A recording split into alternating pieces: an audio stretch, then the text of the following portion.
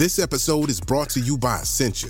A better you starts with better hydration. Essentia is on a mission to inspire people to do what matters most. Their proprietary ionization process transforms water from any source into ionized alkaline water, providing water that's 99.9% pure with a pH of 9.5 or higher.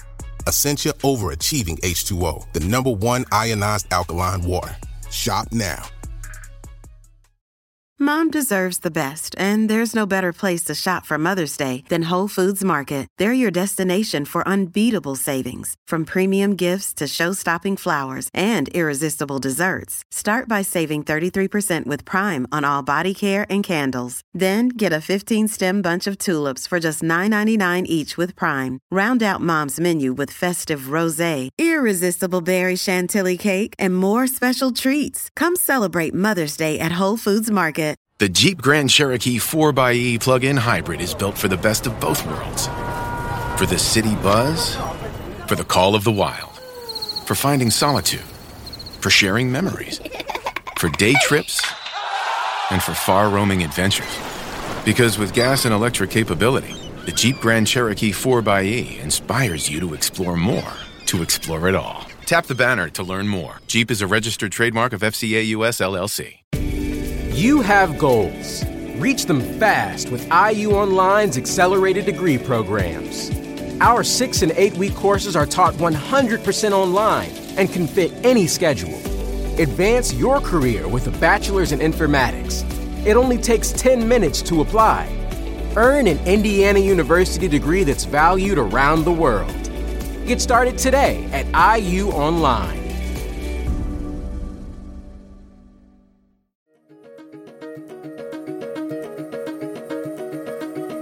You're listening to the Science Focus podcast from the BBC Science Focus magazine team. We're the UK's best-selling Science and Technology Monthly, available in print and in several digital formats throughout the world. Find out more at sciencefocus.com or look out for us in your app store. Hello and welcome to the Science Focus podcast. I'm Sarah Rigby, online assistant at BBC Science Focus magazine. With me today I have editor Dan Bennett. Hello.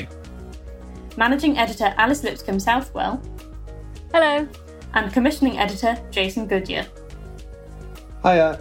We're going to tell you all about the January issue of the magazine, which is on sale now. Why don't we start with Dan? Dan, what are you going to tell us about today? Well, so I've got a health story, but not the kind you're sort of used to hearing in January, because, I mean, honestly, who's got time and energy for resolutions? This was something we found really fascinating about a really, really big and sort of huge amount of work that's gone into this new study that was published at the end of last year. And it was a group of scientists who were essentially interested in the seasons, but not the kind that we, I suppose, familiar with. Not, summer, autumn, winter, or in England, as I like to think of it, as rain, and it's too hot. But they were interested in whether the human body might have its own seasons. And that would vary depending on where you were in the world. So to set out whether our bodies have their own rhythm, these researchers followed a whole group of people in California. I believe it was around 100 of them. And over 4 years, 105 volunteers, that was it.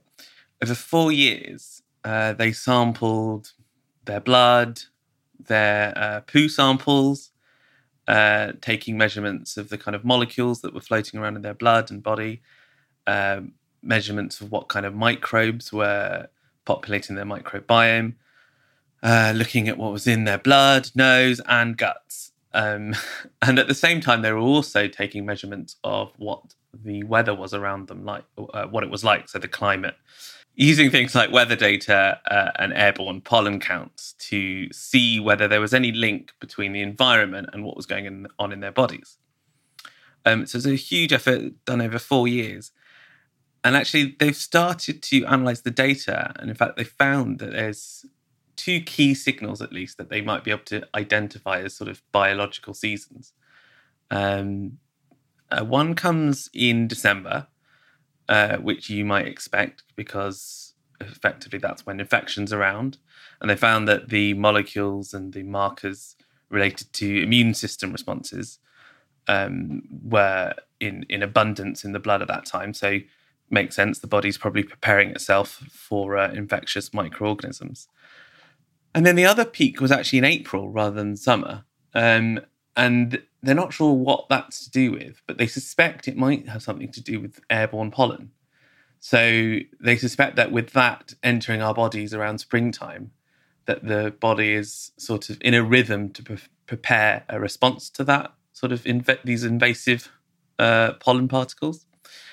So it's quite interesting in that they found that the human body had seasons and that those differ from our traditional seasons. But I suppose why we were interested in it is it's a move towards a really interesting area of health research called multiomics. So that's the idea that you take as many measurements of as many parameters as you can and find out how the human body changes over the course of a year. Because, of course, when you go to a doctor, you're ill and you say, oh, I'm ill, I feel like I've got a temperature. They compare your temperature to the baseline human temperature and say, yep, you're ill. Or maybe they take your cholesterol and say, yep, that's higher than the bands that we think are normal. But in reality, your body changes throughout the year. In winter, we know that cholesterol is higher because we're basically indoors sitting around and we're, perhaps putting on our winter weight. And perhaps that's in natural bounds compared to what happens in summer. And so they're starting to see all these different markers that actually the human body ebbs and flows. And if we don't take special care and attention to that, we may be either missing crucial diagnoses when people come in to see doctors because, the measurements might be within certain bands, but actually for them, it's out of the usual. I mean, particularly when it comes to sex, we know that certain hormones and temperature ranges might be normal for one person and not normal for another. So it's a really interesting sort of piece of insight into where medicine is going, i.e. now that we have all these really simple, easy tests that can tell us huge amounts about our genetics, our microbiome and what's in our blood, then we actually might be able to develop a sort of a better resolution of a picture of what optimal health is. And actually when someone actually falls out of bounds of that. And I think that's going to be a really big, talking point from this year and onwards. Wow. So you said that the one of the peaks was in April, and I think it was because of pollen. I didn't realise that pollen had such an impact on the body, except for people who had hay fever. Yeah, this was this is something we actually went back to the researchers for more detail on. And it surprised them too, because they weren't able to tell us whether necessarily a significant proportion of their volunteers had hay fever, for example, and that might be causing this signal. And it's something they're going to dig deeper into. But they sort of said it's sort of reasonable to assume that if you're inhaling all these airborne particles and there's been a natural increase of them for as long as we can remember, that your body, it's quite reasonable to assume that your body might want to mount a defense. And perhaps in those of us where our immune systems are working properly, we don't notice it. And for those of us who have overactive immune systems, it then shows up as hay fever. So presumably this was a study done out in California, and it was found they had the peaks in December and April. So elsewhere in the world, I assume it's going to be different, those seasonal sort of peaks? Yeah, I mean, so they were very, very keen to stress that they just essentially found that there are two seasons in Californians, particularly in the San Francisco Bay Area. But I think that's the next step is, this took them 4 years of just continuous measurements, but they do want to go to other countries and, profile more and more people to understand what effectively are the boundaries beyond which we start to say, okay, this person is, descending into poor health. Because at the moment we have very, they're just like single points. Okay, if your temperature's above 37, you're probably ill. If your this level's below this, it's very ill. But if we can start to understand those fluctuations wherever you are in the world, then we can really start to help people before they get ill.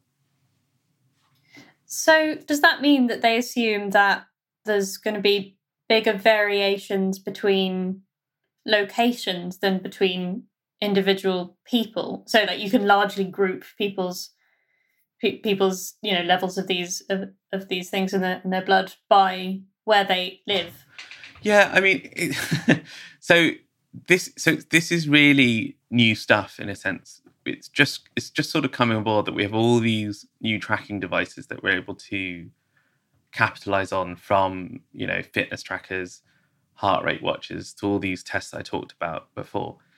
And the honest answer is they really don't know. There's been some early results that show that the presence of certain genes fluctuate with seasons.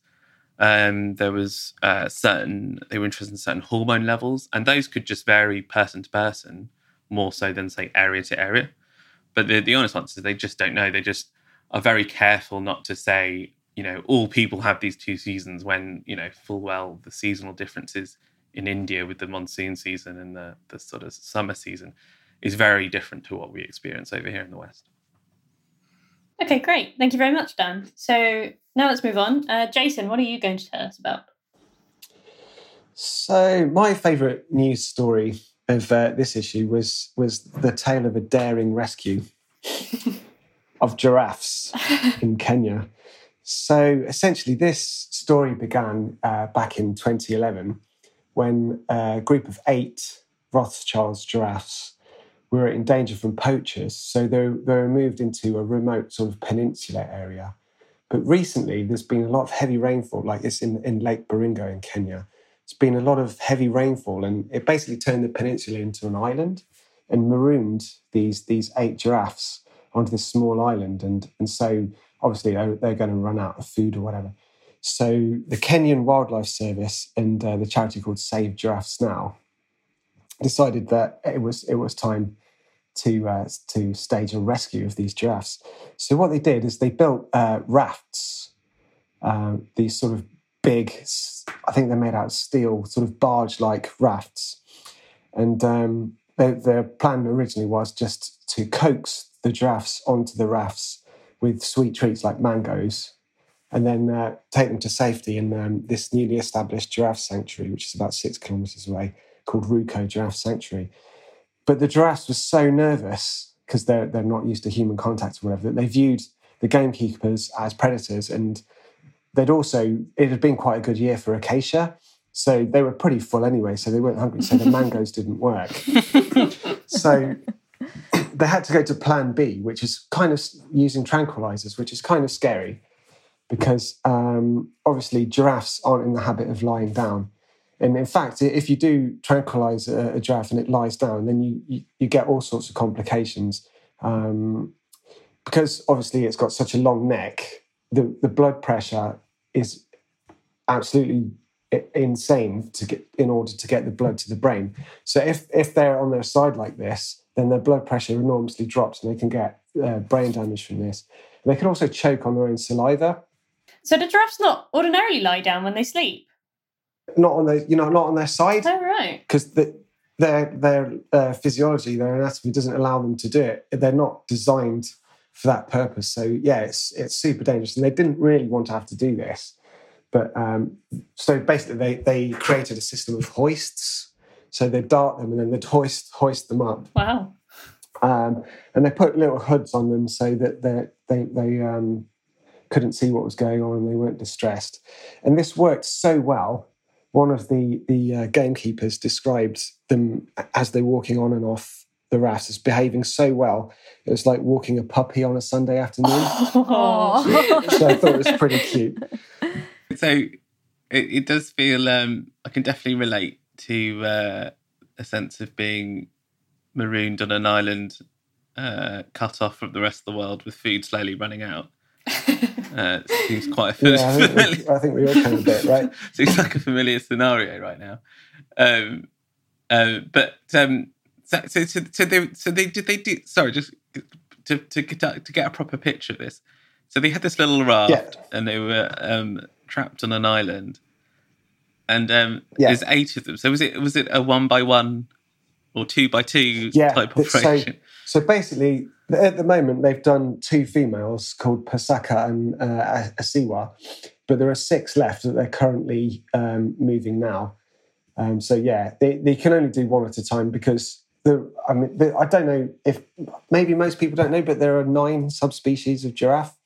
So these are Rothschild's giraffes. There's also West African, South African, Nubian, Kordofan, Angolan, reticulated, Maasai and Thornycrofts. And Rothschilds they're whoppers of the giraffes world. They could be 6 meters tall, weigh more than 1,000 kilos. So, and also, if anybody's seen that David Attenborough documentary where the lion attacks the giraffe and it starts kicking at it, you don't want to mess with an angry giraffe, basically. So yeah, they had to do it 1 by 1. It was very sort of carefully thought out, carefully managed plan. I'm sure anyone who has tried to put a cat in a box to take it to the vet can understand the difficulty they had getting the giraffe on the raft. So are the remaining giraffes okay for the meantime at the moment? So it's not flooding so quickly that they need to get them off, really quickly? Yeah, they're literally, as we speak, they're doing it now. Because it's the sanctuary that they've got is about 6 kilometres away. But it's great. It's like a big, something like 4,000 acre site that's specially for them. So hopefully it will keep them away from poachers. Because a lot of people, I think giraffes fly under the radar a little bit, and they are critically endangered, and they are poached. Like, you wouldn't necessarily think it, but sometimes they're poached for bushmeat, but that isn't quite as common because a lot of African cultures think that consuming giraffe meat gives you leprosy. So a lot of the time they'll kill the animal and they'll just take the tip of its tail off and leave the carcass to the vultures. And that's because it's used as a dowry, the tip of the tail. And it's very, it's very sort of highly regarded amongst some cultures. So that's one of the, you wouldn't necessarily expect poachers to be hunting giraffes, but that's one of the reasons, unfortunately. There's only, especially Rothschilds, there's only a few of them left now, so it's really important that these 8 animals are saved. Yeah, I've heard about that because you hear about lions and elephants and rhinos, you know how endangered they are, but it seems like giraffes just don't seem to get as much airtime as some of the other animals. Yeah, it blows my mind, really. I don't know why that is. They sort of seem to me like they can look after themselves. Yeah, unfortunately, that isn't the case, I'm afraid. It's not only these guys, like the Kordofans are critically endangered as well. I'm not sure about the numbers of those, but there aren't many of those either. Thank you very much, Jason. So, and finally, we've got Alice. What are you going to tell us about Alice? So this issue, I quite like the feature on how we can beat pandemic burnout. Now, I think we all feel a bit sort of bored of the pandemic at the moment. I know it's going on and it's awful, but it started off back in March. We thought we'd just be working at home for a few weeks, and a couple of weeks turned into a couple of months, and now it's coming up to a year since we've all been working from home. And while it's important for us to be doing this to keep people safe, at the same time it's been a whole new way of working, and you're getting problems where your sort of home life's blurring with your work life. Maybe you're having to balance your job with looking after children or homeschooling, and everyone's feeling a bit sort of burnt out. It isn't a new thing. Back in 2019, the World Health Organization, it actually put burnout onto its international classification of diseases. So it recognised this. People were feeling burnt out. They had a lot on their plates. Trying to juggling a lot anyway. But now sort of this pandemic burnout, this pandemic fatigue is sort of a whole new thing, really. And so we all know how everyone feels, and we thought, let's do an article about how we can make people feel better about it. So we sort of dug deep into it and tried to find out ways of making yourself feel better. And even though everyone's probably a bit fed up with Zoom calls at the moment and, chatting online, it's actually really important to maintain relationships in any way you can. So, whether you meet your friends over a Zoom chat or have a phone call, with your colleagues as well, because they've done this research where they found that if you're feeling quite in pain sort of socially, or you're not having a social interaction, it actually lights up the same areas of your brain as if you're in physical pain. So physical pain is sort of the same as social pain in your brain. So that rhymed quite a lot. But it's quite a serious. It's a serious point, isn't it? That loneliness, we're beginning to understand, even before this happened to us all, has some quite serious health consequences. They found that because it's effectively, it's like being in a state of high stress all the time, and the presence of those hormones can be quite damaging to your organs over a prolonged period of time. So it's we're all fairly sick of video calls. Obviously, I'm enjoying seeing you guys, but like the importance of networks, I think, has been huge. Yeah, exactly. And that sort of social connectedness, and you're feeling like someone's listening to you, or feeling like you've got friends or colleagues that you can be open with and talk to. That can release oxytocin and those hormones that are good for your brain if you feel, sort of protected and looked after, and like you've got a social circle you can rely on. So that was one thing we found, that, despite the fact you might be fed up with all these calls, then, it is really important to try and maintain those relationships. And another thing, I know everyone's sort of fed up as well with being told you should exercise more, you should go out, you can have your exercise for a day, and all of that. And it's really easy just to sit down and be like, nah, I can't be bothered. But you shouldn't feel bad about yourself for that, because actually they've done this research and they found that our brains are actually designed to make you kind of want to sit down. So if you're sat there saying, I feel really bad, I should go for a walk, but I kind of want to, sit, then, don't beat yourself up about it. Because they've done this research. It was out in Switzerland. This guy called Boris Cheval. He did this research where they got people to control these figures on screen and try and make the figures do exercise or make the figures sit down. And they found that when if you're naturally a person who doesn't really like going out and doing a lot of exercise anyway, then your brain has to almost like work harder, even though you're like, yeah, I really do want to do more exercise. And when you're trying to make this figure do exercise on the screen, it's still just like, your brain's like, nah, I don't want this. This is too hard. This is too difficult. So you shouldn't beat yourself up about it. But again, going for that bit of exercise, it can really help. It gets you, out of the house a bit of fresh air. And it's not saying you have to go run 10 miles or anything. Just, do whatever you enjoy, whether that's you're going for a walk or, going for a cycle ride or something like that. So that can be really beneficial. So what have you guys been doing to sort of keep yourself feeling happy and comfortable over the last year? I think over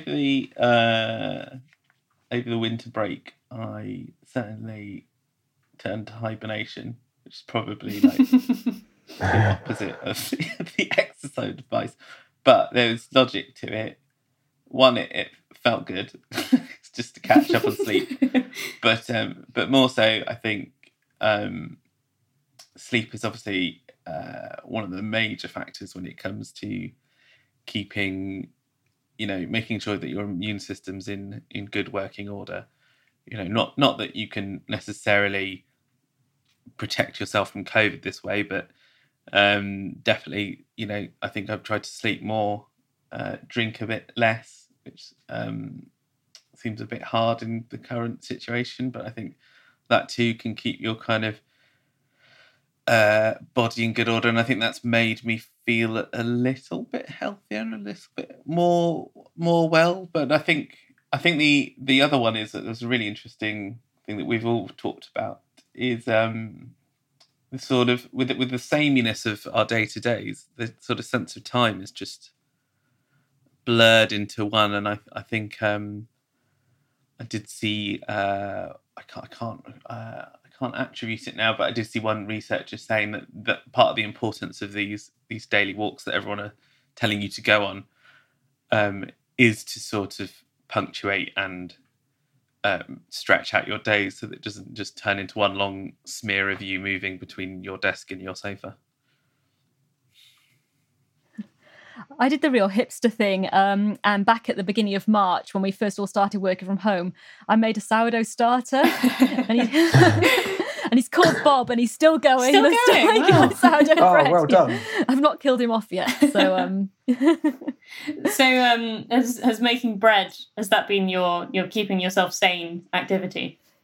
Yeah, I did make quite a lot of bread and baking. But I mean, I really like the outdoors anyway. So I know at the moment we're only allowed out once a day, but when we were allowed out more than that, then I was just going out as much as I could, because I think as well, it's really important to get the vitamin D and the sunshine. I just feel so much better once I get some fresh air, even if it's tipping it down with rain. And, you know, I'm going outside anyway I need to. So. What have you been doing, Jason? I've been playing my guitar a lot more. I don't know, this is my own personal theory, and a lot of people talk about meditation. I think playing an instrument has a similar effect. So I used to joke about it, saying that you go into a jazz trance, but you do, if there's a certain point, not necessarily if you're reading score, but if you're just sort of noodling around, I find it really relaxing. Yeah, I've definitely noticed that when I'm playing an instrument, if it gets to the point where I know a piece quite well, so I can play it without really thinking about it, I find that is really good for just sort of emptying my mind of anything I'm worrying about. I'm going to draw on my ancient psychology degree here, and I think that's a known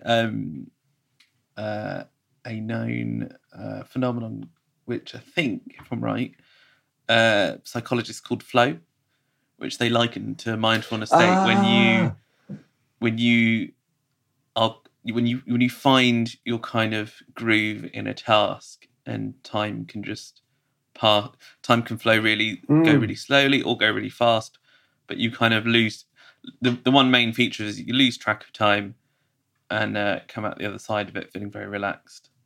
And I think that's a quantifiable thing that they've seen. It's quite hard to put someone in a fMRI machine, those big clunking giant machines that people describe as tubes, and tell people to relax in them and see what it looks like. But I think they've seen it in at least in ECG scans that your brainwaves start to look a little bit more rhythmic and relaxed and akin to meditation when you're in a sort of mindful task like playing an instrument, or could be making pottery or something like that. Playing Tetris as well was didn't they say that playing Tetris you can get into a flow state like that? Yeah, I do remember. Yeah, I was going to say, because I can't play an instrument. So what other things could there be that get you into that flow sort of state? Does it just have to be something you enjoy then? Yeah, I think the qualities of it is that it's sort of, I don't, as a journalist, I could never imagine writing being like that. But maybe for some it is, but it was always sort of painting, cooking can be like that to a degree. I think, interestingly, there is a slight trend for mindful cooking now. But again, I think getting to the point where you have to serve up something gets a bit too stressful. But I think anything sort of physical, in that it, hand-eye coordination, requires something from you, and you can also, it is creative. It doesn't necessarily matter so much when you get it wrong, or you don't have any deadlines or impositions or any set time you need to do it within. It's just, you just do it for the joy of it. Okay, great. Thank you very much. So we'll wrap it up there.